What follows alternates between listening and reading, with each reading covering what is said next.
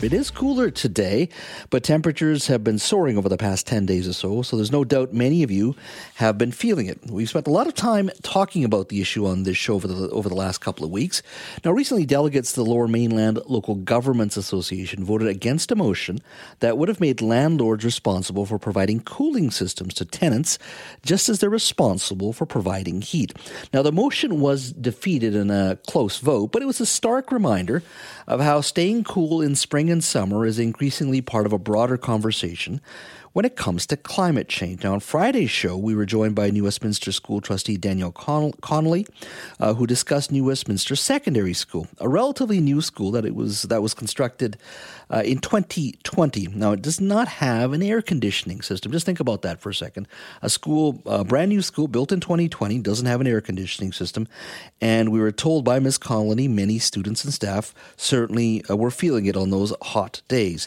Here is a New Westminster School trustee Danielle Connolly talking to us about the challenges before school boards and many educators as well, because schools in many cases do not have a cooling system. This also leads to a conversation around the funding cycle. When it's approved to when shovels are in the ground, that type of thing. A lot has changed, including, as you mentioned earlier, the shift in these types of weather patterns and temperatures and these spikes that we're seeing.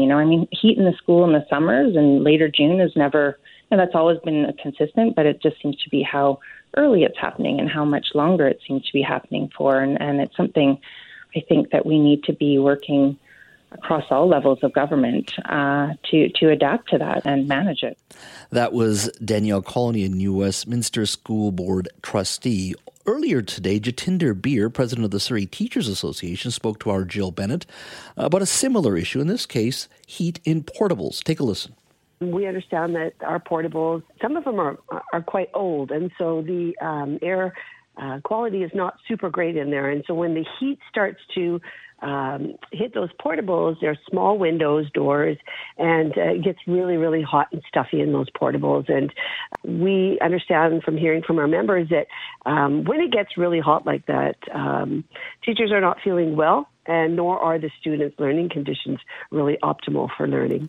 That was Jatinder Beer, president of the Surrey Teachers Association, speaking to our Jill Bennett earlier today. Now, keep in mind, Surrey has a huge challenge with portables. There's almost 400 portables in that school district. In fact, they said that it should hit 400 in and around September of this next school year. Joining me now to talk a little bit about schools is Veronica Collins. She's a parent of students from Crosstown Elementary School in Vancouver. Veronica, thank you for joining us today. Hi, Jazz. Thanks so much for having me on the show. I wanted to put a bit of context to our conversation within the school that obviously your kids go to and what's happening in other schools as well. Walk me through what you've heard from students and educators at Crosstown Elementary. Yeah, thank you. Heat's been an issue at our school for the last couple of years. I think we all became very aware of heat in Vancouver like 2 years ago when the heat dome and other heat waves hit. At that time, they had to close the school for several days, and I believe a teacher even passed out in the classroom. So there have been concerns for some time, and last summer I worked with staff from VSOC, which is a child care organization in Vancouver, to try to address the heat in the common areas where they were providing summer care. The temperature was regularly 28 degrees, obviously very difficult to stay calm and take care of children, and difficult for the children to have any energy in those conditions. And, of course, we all know that it was quite unseasonably warm last week, and we became concerned when we dropped off our son on Monday for kindergarten at 9 in the morning, and the thermostat in his classroom already read 29.4 degrees Celsius before it was even full of students. So my attention has been on this issue this week. How old is Crosstown Elementary School? I don't know exactly how old. I should look that up. It is a relatively new school. I've heard anywhere from 8 to 5 years old. It's not a very old school. And when you spoke to your son, how did he feel at the end of the day, or during school learning and kindergarten's a different stage compared to grade 5 or 6, whatever it may be. I'm just wondering, how did he describe the day to you? It's interesting. I also have a daughter at Crosstown Elementary who is in grade 3, and I noticed that the older the children get, the more articulate they are, the more self-aware they are. She immediately was saying, I am way too hot in class. My teacher's saying it's over 30 degrees. She's taking us out to the rooftop garden and giving us an optional spray down with the hose if we want it. I feel dizzy. I feel faint. Sebastian, my younger one who's in kindergarten, it took me asking him, how do you feel at school right now? It's quite warm. And he immediately said, I've had a lot of headaches. I'm very tired. And some of my friends have said they don't feel well. So, yeah. And has there been any discussion at the school that you know of, or any other school in Vancouver School District, and maybe talking to other parents, that are teachers able to bring in any cooling system for their respective classrooms? You know, last summer, working with VSOP to try to address the issues, I know they did bring in an air conditioning unit at one point, and they were told that they had to remove it because they're not allowed on the first floor to open doors or windows. It's a security issue in our neighborhood. So they were venting it into an empty school, and that was not allowed. Obviously, very difficult. They bring in fans when they can. Mm-hmm. Teachers are resorting to very creative means. One teacher took their students to the beach for a full day. I know 2 classes that went to Costco when their classrooms went over 30 degrees just to get in some AC, and teachers have been using their own money to buy multiple rounds of popsicles, which I'm very grateful for. Some teachers have put spray bottles with ice water into the classrooms, and the students are spraying themselves with those. So fans I have seen a few fans, but fans actually don't keep people safe in overheating situations. They make us feel better psychologically, but they're not a good safety precaution.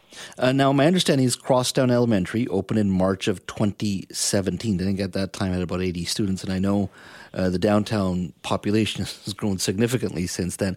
Have you had any conversation with the school district in regards to what sort of the peak temperature is in regards to what's optimal for students to learn and teachers to teach? I mean, when you start hitting 29, 30, 31, it can get uncomfortable pretty quickly. Yeah, absolutely. I haven't had any discussion with the district. I did reach out on Tuesday of last week and wrote an email to our trustee, Victoria Jung. I have not heard back. Multiple other parents have written as well. This is an issue for so many families. I know that I've heard of 2 families where the children actually became ill. So we haven't heard anything back, so we don't know that information. However, there are a lot of students in this 4-story school. There's about 400 students now, I believe. And we're talking about, we took photographs of thermostats. We would go in around lunch hour when the classrooms were empty. And even with the classrooms empty and the windows open, we took 23 readings over 5 days last week. And the average temperature was 29.3. So we're talking about days where the temperature outside was, low to mid-20s. Inside the classrooms, it was easily 6 degrees hotter or worse. So we're not even talking heat wave temperatures. It's stifling with normal spring temperatures. What are your thoughts? Because I talked to school trustee Danielle Connolly from New Westminster about this on Friday. Your thoughts on, it's hard enough to get any new school built, because our population grows in certain areas, other areas it doesn't. But at the end of the day, we still have a growing student population, which means schools need to be built. I'm just shocked that there isn't anything within our planning process that says we must have some sort of cooling system built into these schools now. I'm going to assume that'll be one of the things you'll be articulating as well moving forward, that any plan from any school district, especially in Metro Vancouver, include some sort of budgeting for a cooling system. Absolutely. I mean, I have heard that there are things in place to ensure that new buildings in Vancouver will have air conditioning. I think it's become a bit of a social justice issue as well, because it's often the elderly or the vulnerable or young children who are impacted most by this and can have health issues. So I think definitely going forward, we need to have air conditioning budgeted into our schools. I'm very reluctant to do anything that would, endanger in any way more schools in Vancouver. As a parent of young children, I know how challenging it is to get into kindergarten classes or to get childcare. So in no way do I want to see fewer schools or childcare centers. However, Vancouver Coastal Health put out some guidelines. They were, optional. I believe it was last year, and for childcare environments. And they said temperatures should not rise above 26 degrees, and if they do, you need to have a cooling center within the building. That kind of seems like common sense, and I feel like not only do we need a plan going forward for, mandatory AC in these buildings, we also need to get creative. I know it's costly, I know it's complex, but we have so many schools across Vancouver and the Lower Mainland that have no cooling systems. I know my sister's boys in Chilliwack were in a school with no cooling system, and it was 29 degrees there as well. Mm-hmm. We need to somehow retrofit these schools with some creative solutions, and we need both, I think, a short-term and a long-term solution. We can't just keep sending our children into these classrooms. I know parents are feeling guilty about dropping the kids off at a building that's already almost 30 degrees at 9 in the morning. Yeah, I think you raise a very good point. One could argue, look, school is out during the peak summer months when the real heat is there. That's so be it. But it's obviously from what we're seeing now is that warmer periods are starting earlier and they're much more intense as well. And that's ultimately the issue. I mean, we're already talking about this, having this conversation about residences in regards to heat pumps now, where you can cool and heat with the technology of today, and we've done a segment on that just recently as well. But to think that we shouldn't be looking at our schools is really quite shocking. I never thought I'd be doing a segment with you today, Veronica, on the issue of schools and air conditioning. And I'm sure as a parent, you never thought you'd be working or trying to work with the school district and trying to address this issue. That's for sure. Absolutely. And I've been surprised how many parents I've brought the issue to who have said, oh, no, there's definitely air conditioning in my school. And then they get back to me the next day and say, no, you're right, there's not.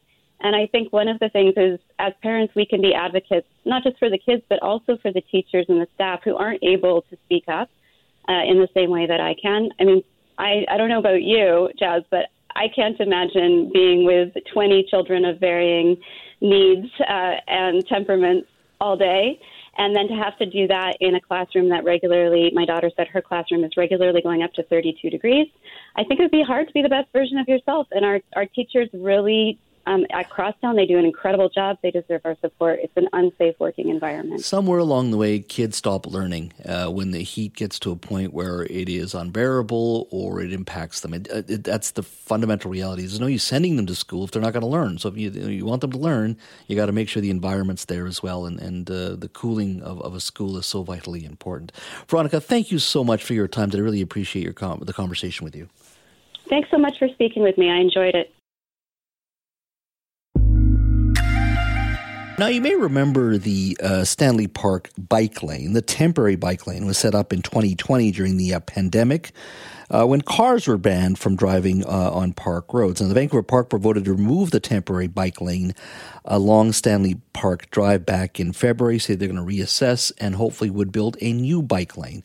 But the temporary lane, which did shut off one lane along Stanley Park Drive, it's coming down. And on the weekend, protesters came out to share their frustration and anger over the board's decision. As they say, the process to remove that bike lane began this weekend. Joining me now to talk about the issue is Lisa Slakov. She is a park board liaison with Hub Cycling. Lisa, thank you for joining us. I'm very happy to be here. Thanks, Jazz. So walk me through the conversation this weekend. I understand protesters came out yesterday to share their dismay over the park board's decision in regards to the bike lane. Walk me through sort of what's been occurring over the last 48 hours or so. Yeah, I'm with Hub Cycling. I'm the park board liaison, and we have been following the decision that was announced almost immediately after our municipal government changed last October to remove the bike lane in Stanley Park. We were in a state of shock then, and we still remain completely shocked with that decision. Since that time, there have been a lot. There's been a lot of talk, a lot of motions at the park board and decisions about removing the lane, but it's actually taken a meeting in mid-February to finalize that decision to get staff out there figuring out how they're going to remove the lane to the tune of about $330,000. And that lane removal finally got started Friday night. So a number of people who actually were still hoping that somehow the lane might be kept in just gathered, and Hub Cycling was there as well to express our deep dismay over the removal of the bike lane. What is wrong with removing the lane, if that's what the present party, the ABC coalition, said they would do, number one? And number two, it's not like there isn't going to be a lane there. Is this a question of these protesters and individuals who don't want to wait, or is it a question of it's the wrong direction in their mind to go? I think there's a lot of different responses there, Jazz, but basically, just at a really fundamental level, not only was there a lot of talk about removing the lane or possibly keeping the lane, or, just a lot of confusion at those park board meetings and in the communications. But we also simply don't understand the talk about putting in a permanent bike lane. Why would you remove something at $330,000? We're still waiting for a mobility study for Stanley Park, because right now mobility doesn't work well in Stanley Park. And it's certainly not the bike lane, in my opinion, that's causing a lot of the problems. So this mobility study was launched as part of the greater planning process for Stanley Park a couple years ago. It was supposed to come to Park Board commissioners for a vote early this year. Everything was ready. A lot of money had been spent on the mobility study. A lot of work had been done, tons of consultation and research, and this study has completely disappeared. So we actually expected that the lane would be left in place while we found out the results of the mobility study. Now, one of the first things that the new park board did was to decide they were going to, quote unquote, reframe and repurpose the mobility study, and we still haven't heard what that means. But there have been mobility issues in Stanley Park. There's no public transit except to get right into the very entrance of the park. There used to be transit all around the park, dropping people off. There's the people talk about the seawall as being a great access route for people who want to bike. But if anybody's been out on that seawall in the summer, it's actually getting really dangerous because there's so many people walking and biking. People are falling off that little lip from the cyclist path onto the pedestrian path. There's just so many people. We really need more alternative transportation ways in the park. What do you say to those that, look, you took out a lane for these cyclists, which impacted the ability of motor vehicles, in some cases tour buses, in many cases for seniors to enjoy the park as well. Like I understand where you're coming from in regards to wanting to improve the cycling infrastructure in Stanley Park, but some have said that the bicycle lane there also impacted senior citizens' ability to get in, motor vehicles to get in. It was more difficult, that perhaps we do need to be focused on building a permanent bicycle lane, but at this time we shouldn't be taking out a lane in regards to for motor vehicles, because it does impact the ability for many others to enjoy the park. Yeah, the question of equity and accessibility in terms of getting into the park, I think, is a big one. And I think that there has been a lot of press about difficulties in accessing the park because of the bike lane. And, I know that staff worked extremely hard ever since that bike lane was put in initially as a reaction to separating people walking and cycling in 2020 with COVID. And then they discovered just how amazingly popular it was. So staff worked really hard. There was a lot of talk about great parking reduction and so on, but staff worked to the point where there really wasn't a parking reduction, where they really did put in a lot of places for people with mobility issues, able to get into sites and so on. And what the mobility study, which was reported on last July, showed is that, for example, people have been complaining a lot about getting out of the park onto the sort of causeway route heading onto Georgia, blaming that on the bike lane. But the mobility study was showing that there have been problems with getting out of the park in a motor vehicle on that route for decades. It's not a new problem.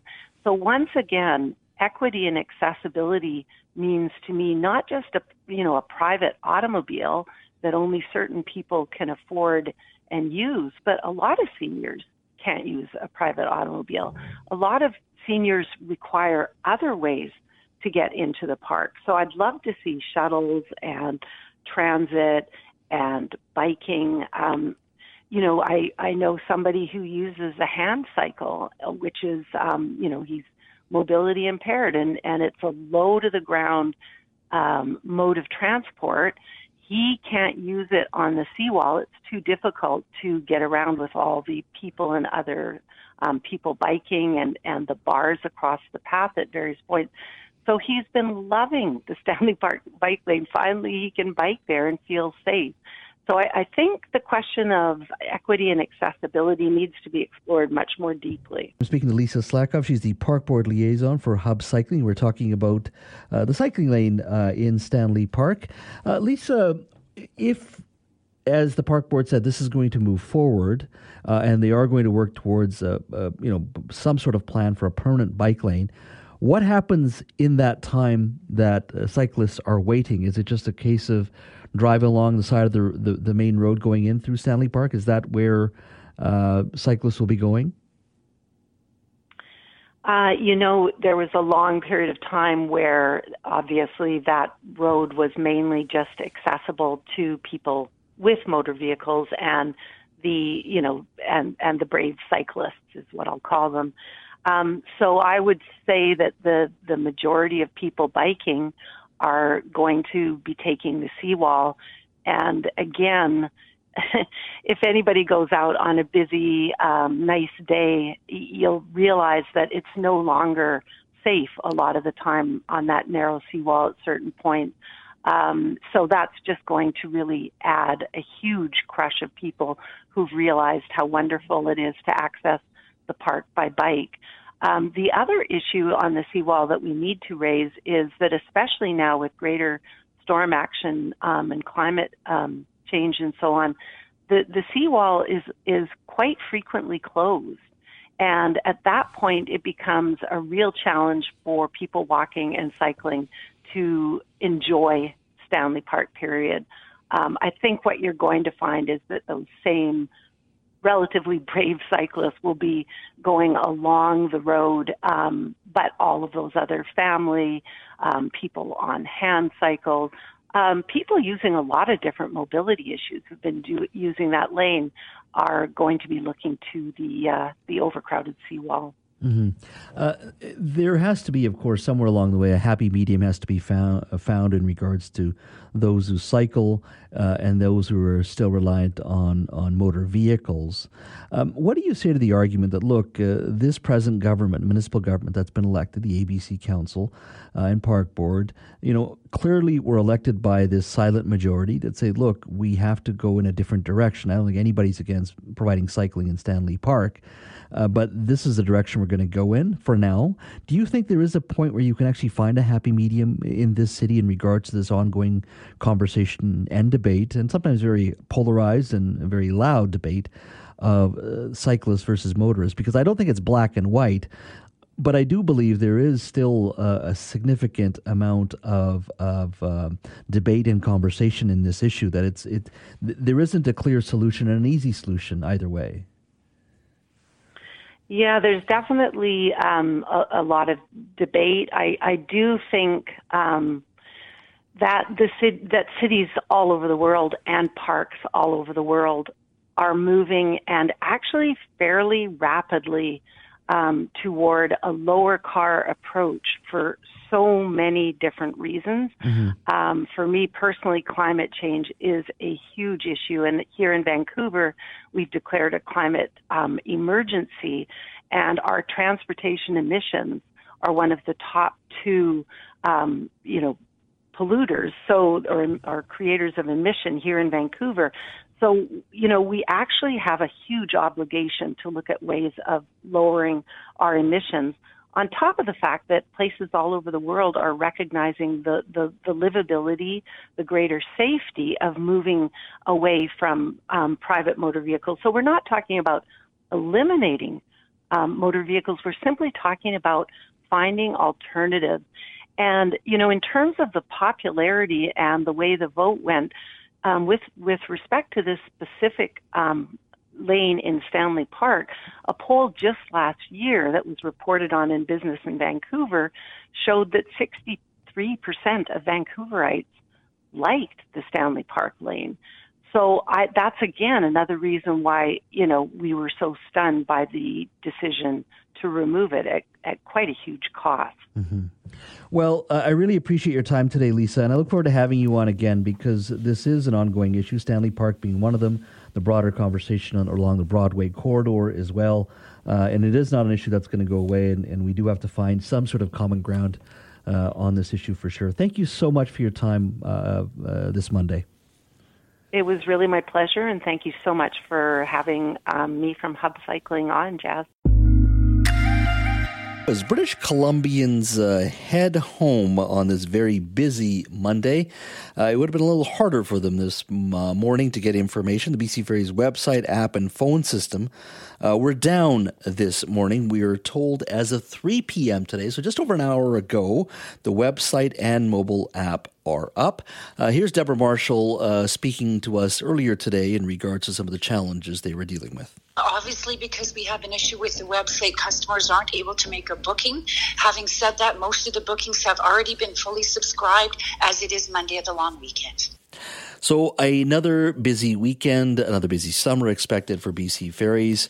A Crown Corporation we like to complain about. We also like to brag about as well. It is whatever ferry route you're on, it is a fabulous ride through amazing, just pristine scenery. And of course, anytime you have visitors coming visiting us in Vancouver, Victoria, we do try to recommend folks take the ferry and visit either side, and it's one of the highlights for a lot of folks as well. Joining me now is Richard Zussman, Global BC's legislative reporter. He spent some time talking to the CEO of BC Ferries last week. It is a Crown Corporation, as I say, that we like to complain about, but also we feel very much is a part of our culture here in British Columbia. Richard, thank you for joining us.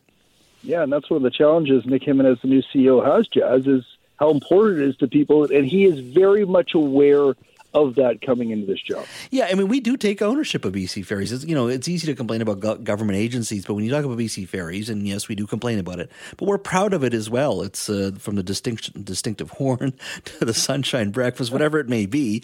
Everybody's got an opinion on BC Ferries. So let's start with a broader snapshot just for a second. Where is BC Ferries today? And I don't know how you want to describe it to us, whether it be on the fiscal side, whether it be a new board. Where does BC Ferries sit right now in regards to its fiscal health and as an organization broadly?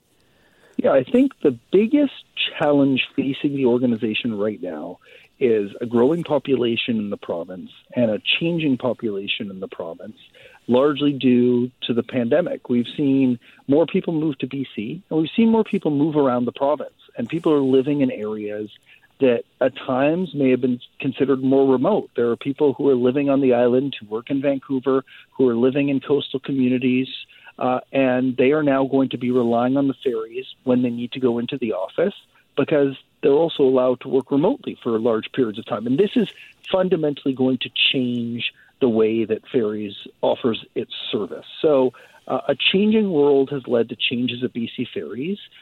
In terms of the financial situation at ferries, it continues to be relatively healthy, but they needed The only reason it's healthy is they needed a massive boost from the province. And with that surplus money that the David Eby government had, they put it into ferries so that rates would not go up for people. So there are challenges ahead. And Nicholas Jimenez came to ferries from ICBC. The big reason why is because of Joy McPhail. She was the board chair at ICBC when ICBC moved to no-fault insurance. Nick Jimenez led ICBC through that change.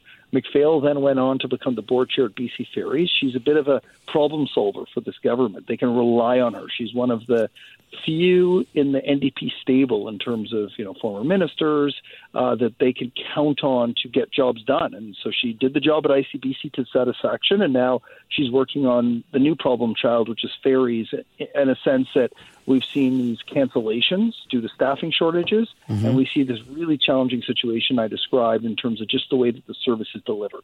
And Nicholas Jimenez is the one the government hopes can solve those problems. So before we get into the service itself, the board, the way that it was set up under the BC Liberals, the ferries was supposed to operate at an arm's length from government, meaning it can make some controversial policy decisions in regards to where the ferry service needs to go, and there wouldn't be the usual meddling from elected officials, which has been part of the challenge with BC Ferries for decades.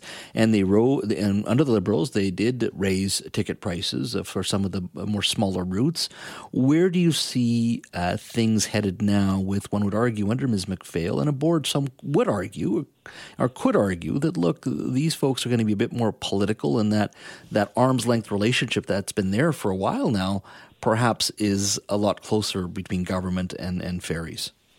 Yeah, this is always a challenge. And ICBC was similar. Lotteries is at times similar. The reality is that these are arm's length from government, but the public ultimately perceives them as being government. And that is hard for politicians because if you're not going to influence decision-making but are going to be held accountable for it, you wonder, well, what if I were to take a larger role here? So I expect that we will see, the board and Joy McPhail be shrewd around the political challenges here, but Nick Jimenez will work at arm's length from government. But it's important. It's important as we tackle these challenges around staffing and around the way people move around the province, ensuring that service delivery is there, that's reliable, that does not have cancellations, that does not have skyrocketing prices, that is modern. All of that is important for people, and it should be important to politicians as well. So I think there's distance there, sure, but I think that, because the public perceives it as being a government service, Joy McPhail's role is pretty apt in this situation. In regards to service for a second, we could talk about the routes in a moment, but I think it was on your story on Friday's News Hour, the buffet is gone?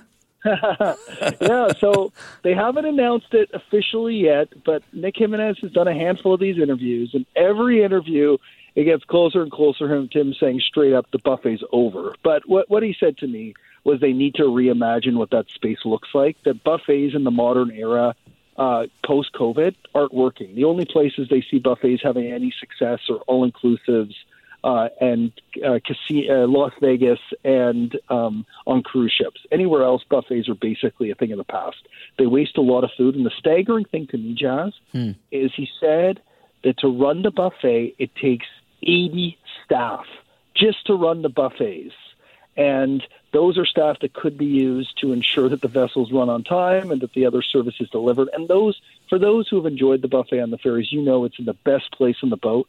And I think they're looking at those vessels and saying we can do other things to provide greater service. So they haven't announced what comes next, but it's very clear to me that the times at the buffet are over. The other two service things that were interesting to me in the interview I did with Nick Jimenez, one, they're thinking about continually expanding this Pets on Board pilot project. So they've now expanded to some routes. My guess would be at some point, maybe or even as early as the summer, and that's just speculation on my point, it will be on the Swartz Bay to Tsawwassen run, the main run between Vancouver and Victoria. This has been a successful pilot. It allows people to bring their pets up to the outdoor decks. rather than stay down below. And the other one is on those dreaded car alarms. This is one of those things. Anyone who's been on the ferry, you hear those alarms, and it drives the pets crazy. It drives anyone down there crazy. And so this year, for the first time, they will be handing out specific information. We all know them. There's a handful of vehicles, F-150s, BMWs, Audis, that always go off on the ferry. They have manuals printed out for those car designs, and they will give them to the driver and say, your car is one that likely could have an alarm go off. Here's some information on how to turn off your alarm.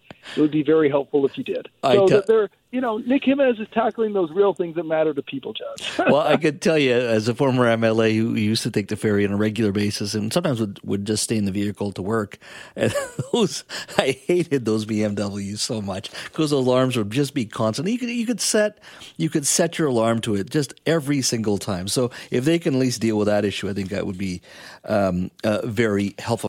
We are speaking to Richard Zussman, Global BC's legislative reporter. We were talking initially about BC Ferries' challenges today as their website and app crashed. It appears to be up as of 3 o'clock this afternoon. Keep it locked to CKNW for our news and, of course, our traffic to get the latest when it comes to BC Ferries. But Richard and I were talking a little bit about the present and future for BC Ferries in regards to how you modernize the system, especially under its new CEO, Nicholas Jimenez. Richard, one of the things you said in the first segment was the fact that you talked a little bit about a growing population. I recall going to Qualicum Beach last year for vacation and traveling through Nanaimo. And I hadn't been to Nanaimo in a couple of years, but I was just amazed at how much growth I saw in that community. And there's many other communities as you head up island, the significant amount of people retiring to Vancouver Island, whether it's from BC or from Alberta and many other places, and just the natural growth that comes from it. I mean, when I see that growth, I just sort of think, I'm not sure how you stay up as a ferry system without significant investment from government and building more vessels. And that's just a huge capital expenditure. Yeah, I asked Nick Jimenez directly about the new vessel question, and that's exactly what he said to me, what you just said. Those are hugely significant capital investments. They take long-term planning and are huge upfront costs. So the focus here is on more efficiency in terms of service delivery on current routes. But if we have pressure points like we've never seen before, it is going to be challenging. That's why there is a new renewed reliance upon technology. And, it's unfortunate that things have gone down today. It just shows how important the ferries are for people. But it's about relying on that long term. The app is a big part of that. And Jimenez also spoke to a more seamless service being provided, that when you arrive at the terminal, be it by vehicle or walk-on, there may no longer be kiosks. You may be directed to a certain area through the app and then tap yourself in to get into that area. And they believe that sort of service delivery could make things more efficient. The more data BC Ferries has about the way that people are moving, when they're moving, how they're traveling, can allow them to better target. But the reality is the vessels have capacity. Once you get to that capacity, there's no more. And you lead to days like today, where I was just looking at it and the website is back up and running. But if you're heading back from Vancouver Island to Vancouver today, it is going to be a slog. If you don't have a reservation, there is a multiple sailing wait, particularly in between Swartz Bay and Tsawwassen. And those pressure points are hard. But, long weekends aside, Jimenez is focused in on the day-to-day service delivery and facing that challenge that you spoke to, which is more people are living on the island. More people are living in areas that are, Sunshine Coast that need reliance upon ferries, and figuring out how those people expect to move, not just for social activities, but to get to doctor's appointments, to visit family, to have access to services that they need. How can BC Ferries use that information to better ensure that they get reliable, consistent services based on the fact that there's a global mariner staffing shortage. and that's something that BC can't solve, finding the right people to work these boats, to operate the vessels, to work for BC Ferries. All of that just compounds the problem. My understanding is they continue to work with federal government to get internationally trained mariners to come into the country, and that could help offset some of the big challenges. But so the hiring challenge with COVID, never mind just mariners, even casual staff, it still remains an issue. It does. Jimenez promised to the commuters, the users of BC Ferries, that this will be a better summer than last, that we won't see the same types of cancellations we saw last year. But there's no guarantee it won't happen. So their staffing issues are getting better. They are back up to staffing levels, but we're seeing ridership levels above pre-COVID levels. So they need to have staffing above that point too. And the ferry, the buffet comes into that. The reason the buffet likely will not continue is because of that idea that staff need to be used in other places. So yes, there are still challenges, but they've largely got a grip on the big staffing issues. This is a bit of a tangent, but I'm going to bring it up anyway. It reminds me of whenever ferries used to get in trouble during my reporting days, we'd always have to call Pat McGeer, the former social credit cabinet minister, and he still had the model of a bridge from the Lower Mainland to Victoria or to Vancouver Island. And every time Ferries was in trouble, we'd always have to go and look at the model. And I've often wondered what it would cost for a bridge from the mainland to Vancouver Island, number one. Then never mind the challenges of actually trying to build a bridge where you may have to hopscotch over some Gulf Islands, which you could imagine the protests and environmental questions being asked about that. But I've often wondered what a bridge to Vancouver Island would cost today. It must be about 18 to 20 billion, I'm sure. So for those that are interested, buried in the BC Ferries website, which is now back online today, there is a report that was submitted to government, I think in 2008 or 9, that had an assessment done on how much it would cost and what it would look like. And I think, again, this is based on memory. At the time, 15 years ago, the price tag was $8 billion at bare bones. And a realization that there are points in that waterway that are far too deep to put anything down, so it'd have to be a floating apparatus. There are challenges with moving vessels through that corridor, and they could not figure out that. And then the idea that someone would get stuck, if their car broke down halfway between Victoria and Vancouver, how they could possibly get them, they were all challenges that were insurmountable.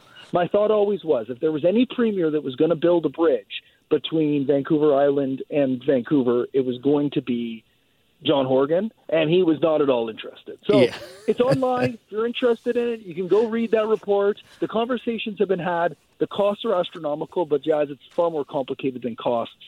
I think about it a lot. I would love to be able to shoot over, hour-long drive from here to Metro Vancouver, get to see the Canucks play, head back that night, after 9 p.m., after the ferries are done, but I think my dream is never going to become a reality. Yeah, I remember that's the estimate. When between estimates and reality, we see that with pipelines already. They double easily, so or even the Site C. So that $8 billion could easily be $20 billion today, that's for sure. Years ago. So I think 20, 30, 40 billion, you name the number, and I just don't even know if they have the real technology. It would be the largest span of its kind in the world, and I'm not sure it's an investment any government's willing to make. No, absolutely not. Richard, thank you. But it's fun to dream. Thanks, Richard. And I can always take a ferry over to visit you. So. There you go. You're welcome anytime. All right, that is Richard Zussman, Global BC's legislative reporter. Let's talk about intimate partner violence, or IPV. It's described as physical, sexual, or emotional abuse or controlling behavior which is inflicted by an intimate partner. Now, approximately 80% of police-reported victims of IPV in Canada are women, and among the most common yet often under-recognized injuries sustained by victims of IPV is traumatic brain injury, which can range from concussion to more severe structural injuries, including hemorrhage or bleeding. Now, last week, former Vancouver Canuck Trevor Linden partnered with the YWCA here in Metro Vancouver to launch a rather chilling campaign to raise awareness about concussions from domestic abuse. Take a listen. I don't remember the hit. I remember everything leading up to it, but nothing after. He came from behind me. I didn't see it coming. I was hit in the side of the head. I remember being confused. My ears were ringing. It's hard to talk about. I still experience pain, mood swings. The headaches are debilitating. But this isn't my story. It's mine. As you can tell, an incredibly amazing PSA in regards to this issue, because as Mr. Linden there was narrating his experience, you expect him to obviously talk about what he went through as an NHL player. Then, of course, at the end, you heard a female's voice. It is a reminder of IPV, that many of us haven't talked about IPV. Joining me now to talk a little bit about intimate partner violence is Dr. Cheryl Wellington. She's a professor and vice chair of research for the Department of Pathology and Laboratory Medicine at UBC. Dr. Wellington, thank you for joining us today. Thank you so much. I'm very happy to be here. What did you think of this PSA from Mr. Linden and the YWCA here in Metro Vancouver, especially with a male voice helping to raise the profile for this issue? The bit was an incredibly impactful campaign launch.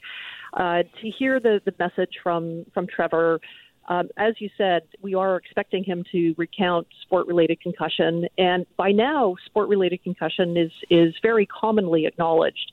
And there are so many resources in place to help with athletes recover, receive an appropriate diagnosis, and do the best that they can to get back into play. But turning that on its head and realizing the vastness of the number of women and families that are affected by intimate partner violence, it's an exceptionally important endeavor, and I just want to congratulate Trevor and the YWCA for this campaign. In regards to IPV, what's the chance of these victims in regards to developing mental health conditions having to deal with this sustained violence? It's a really good question, Jazz, and one of the challenges we have is that there's obviously stigma around coming forward with intimate partner violence concerns. A lot of the medical personnel do not specifically ask for what the history might be, whether there are problems at home that could lead to damage to the brain after sustaining, in many cases, repetitive concussions or choking episodes that are more correctly termed non-fatal strangulation. But we want to be able to get rid of that stigma and really raise awareness that this is a problem that should be addressed just as much as we tackle sport-related concussions in kids. And we're very, very fortunate here in British Columbia to have a team of people that have been absolutely instrumental in bringing this topic to the forefront of awareness and research. And so these are Dr. Paul Van Donkler and Karen Mason, who launched the survivors of supporting survivors of abuse and through research, the SOAR project. And this is just gaining incredible momentum, and they've done so much already to raise the awareness. So we are now in a position to do a lot more to understand how to better help survivors of intimate partner violence if they had concerns over their neurological function, to get the help that they need, the support that they need, the diagnosis that they need that can really help them get on their way. So I have the same question, but on two issues here. Let's start a little bit about the care. When we talk about there's physical violence, and then there's also the challenges of post-traumatic stress. Is our standard of care or care coordinated on the medical side to help these women? Overall, I think we're starting to get there. We have some models in British Columbia. Primarily the Embrace Clinic, which runs out of Surrey Memorial Hospital, that is unique in Canada for being a dedicated clinic to serve survivors of interpersonal violence. So, and it's just remarkable what they have been able to do over the past 20 or so years. What we're trying to do now is really augment and expand what they're doing and have other support for similar clinics to be able to care for survivors within their communities, with their culturally sensitive contexts, and these are so important to be able to break past some of the barriers that may prevent survivors from coming forward. And getting the care that they need that are now almost routinely offered to people that sustain a concussion from other causes. Mm-hmm. So that is, the question was based on sort of the health and medical side. The other one is just the system itself, which is, I think of temporary housing, the criminal justice system, mental health help. I mean, the system itself in regards to responding to these issues. Where would you like to see, where do you think we need to focus on to improve it? And because it can be obviously a call to a police officer who arrives at the scene, but it's also everything else, some of the things we've raised already, shelters and temporary housing and being culturally sensitive. How are we in regards to coordinating those services? We're, again, I think, making strides, and this is where a lot of the people in BC that are working on this issue have really made a tremendous progress.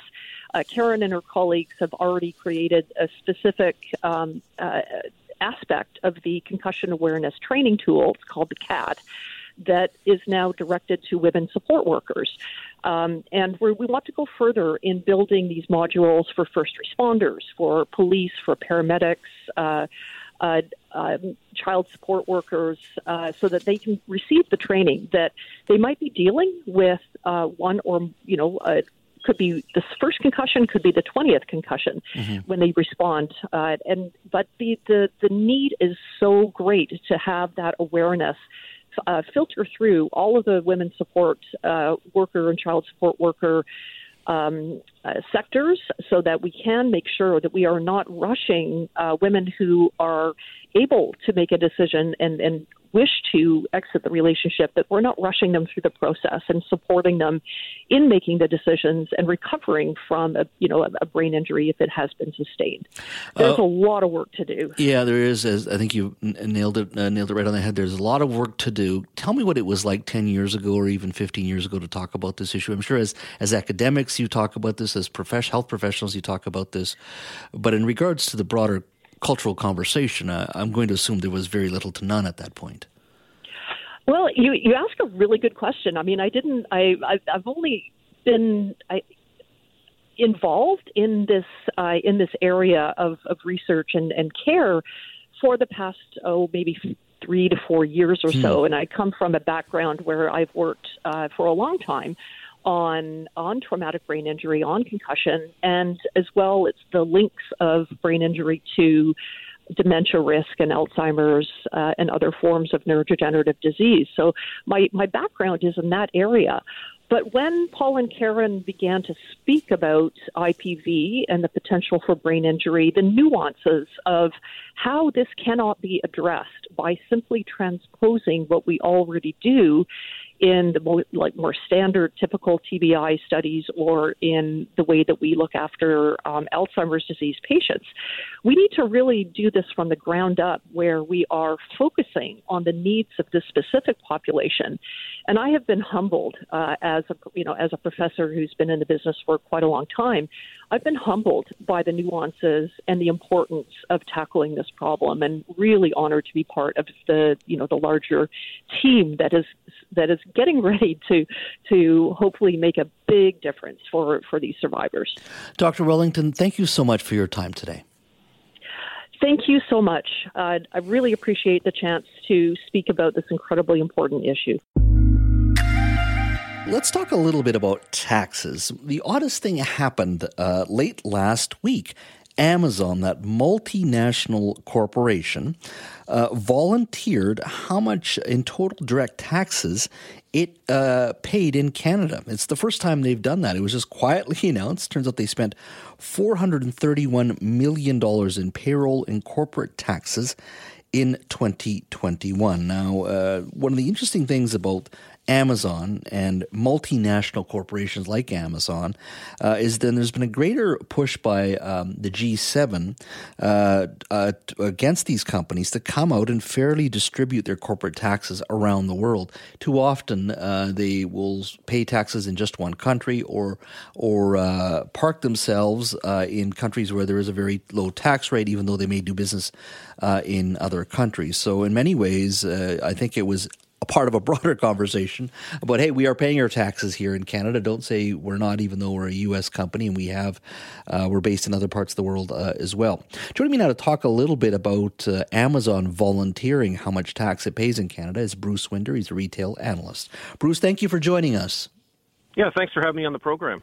The number last week that we heard that Amazon, in regards to its total direct taxes that they pay the government of Canada, is around $431 million in payroll and corporate taxes. Did that number surprise you? Not really. I mean, I knew that they did some pretty decent business here, and I think the thing that surprised me is less the number and more the fact that they sort of dispelled the myth that people like Amazon don't pay taxes. So I think a lot of people were kind of assuming that big multinationals don't pay tax. And I guess what they're trying to do is they're probably showing that they actually do. Mm-hmm.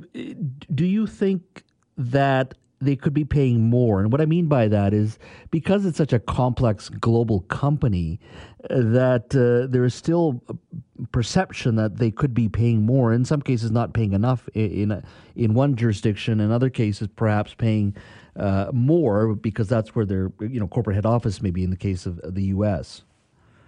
Well, Amazon has a bit of a different business model too than a traditional retailer, because a fairly large chunk of their business is their third-party marketplace, where they allow Canadian companies, to sell their products on their marketplace. So when I read somewhere that if you add in that tax, it goes up to like $2 billion. When you roll up the tax that their third-party manufacturers or third-party sellers pay on their marketplace. So that may explain some of the differences, right?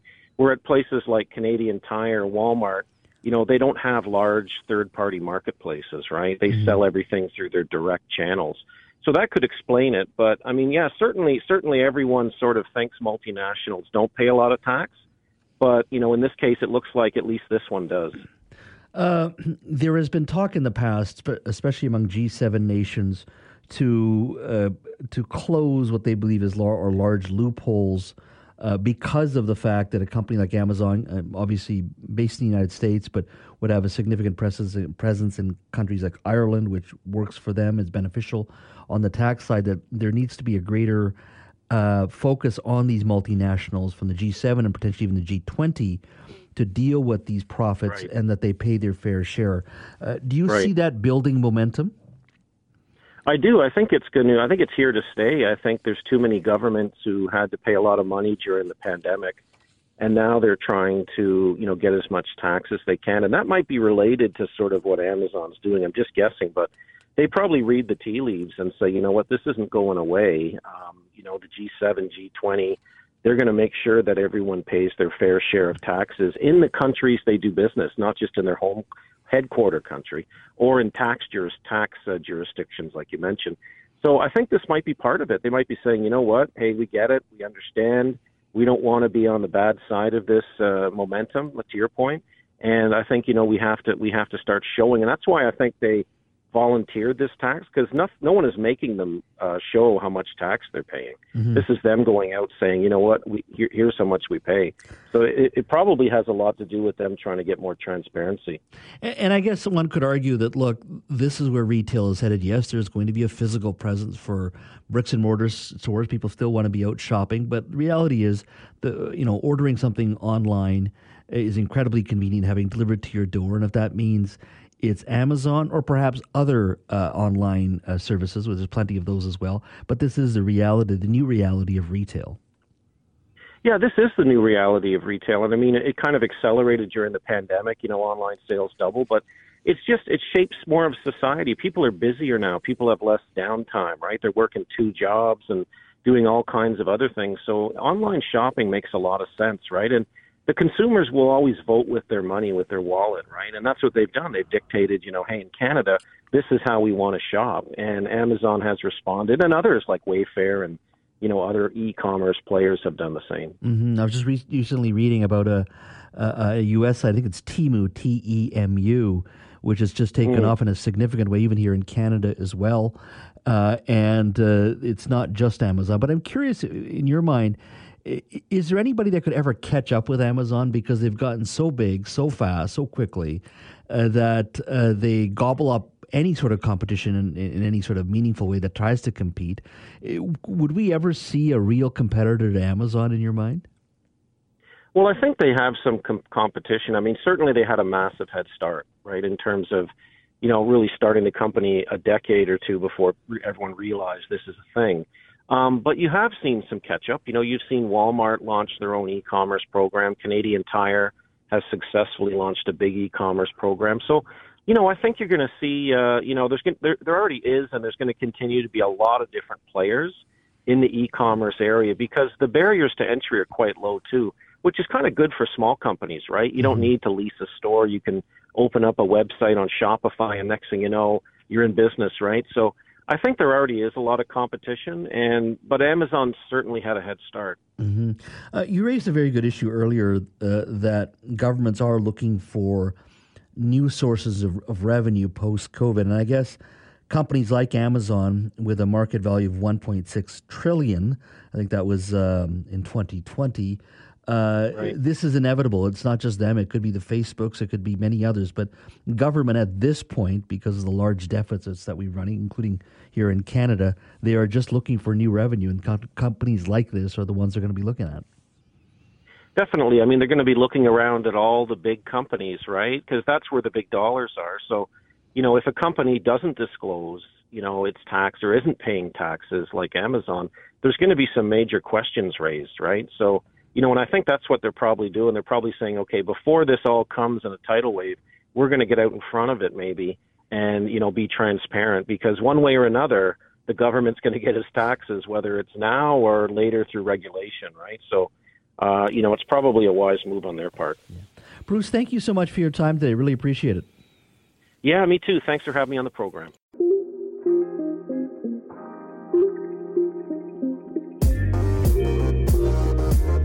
Thanks for listening to the Jazz Joe Hall Show podcast. Don't forget to subscribe to the show on Apple or Google Podcasts, Spotify, or wherever you get your podcasts. You can always listen to the Jazz Joe Hall Show live Monday to Friday from 3 to 6 p.m. on 980 CKNW and connect with me on Twitter at JazzJoeHallBC.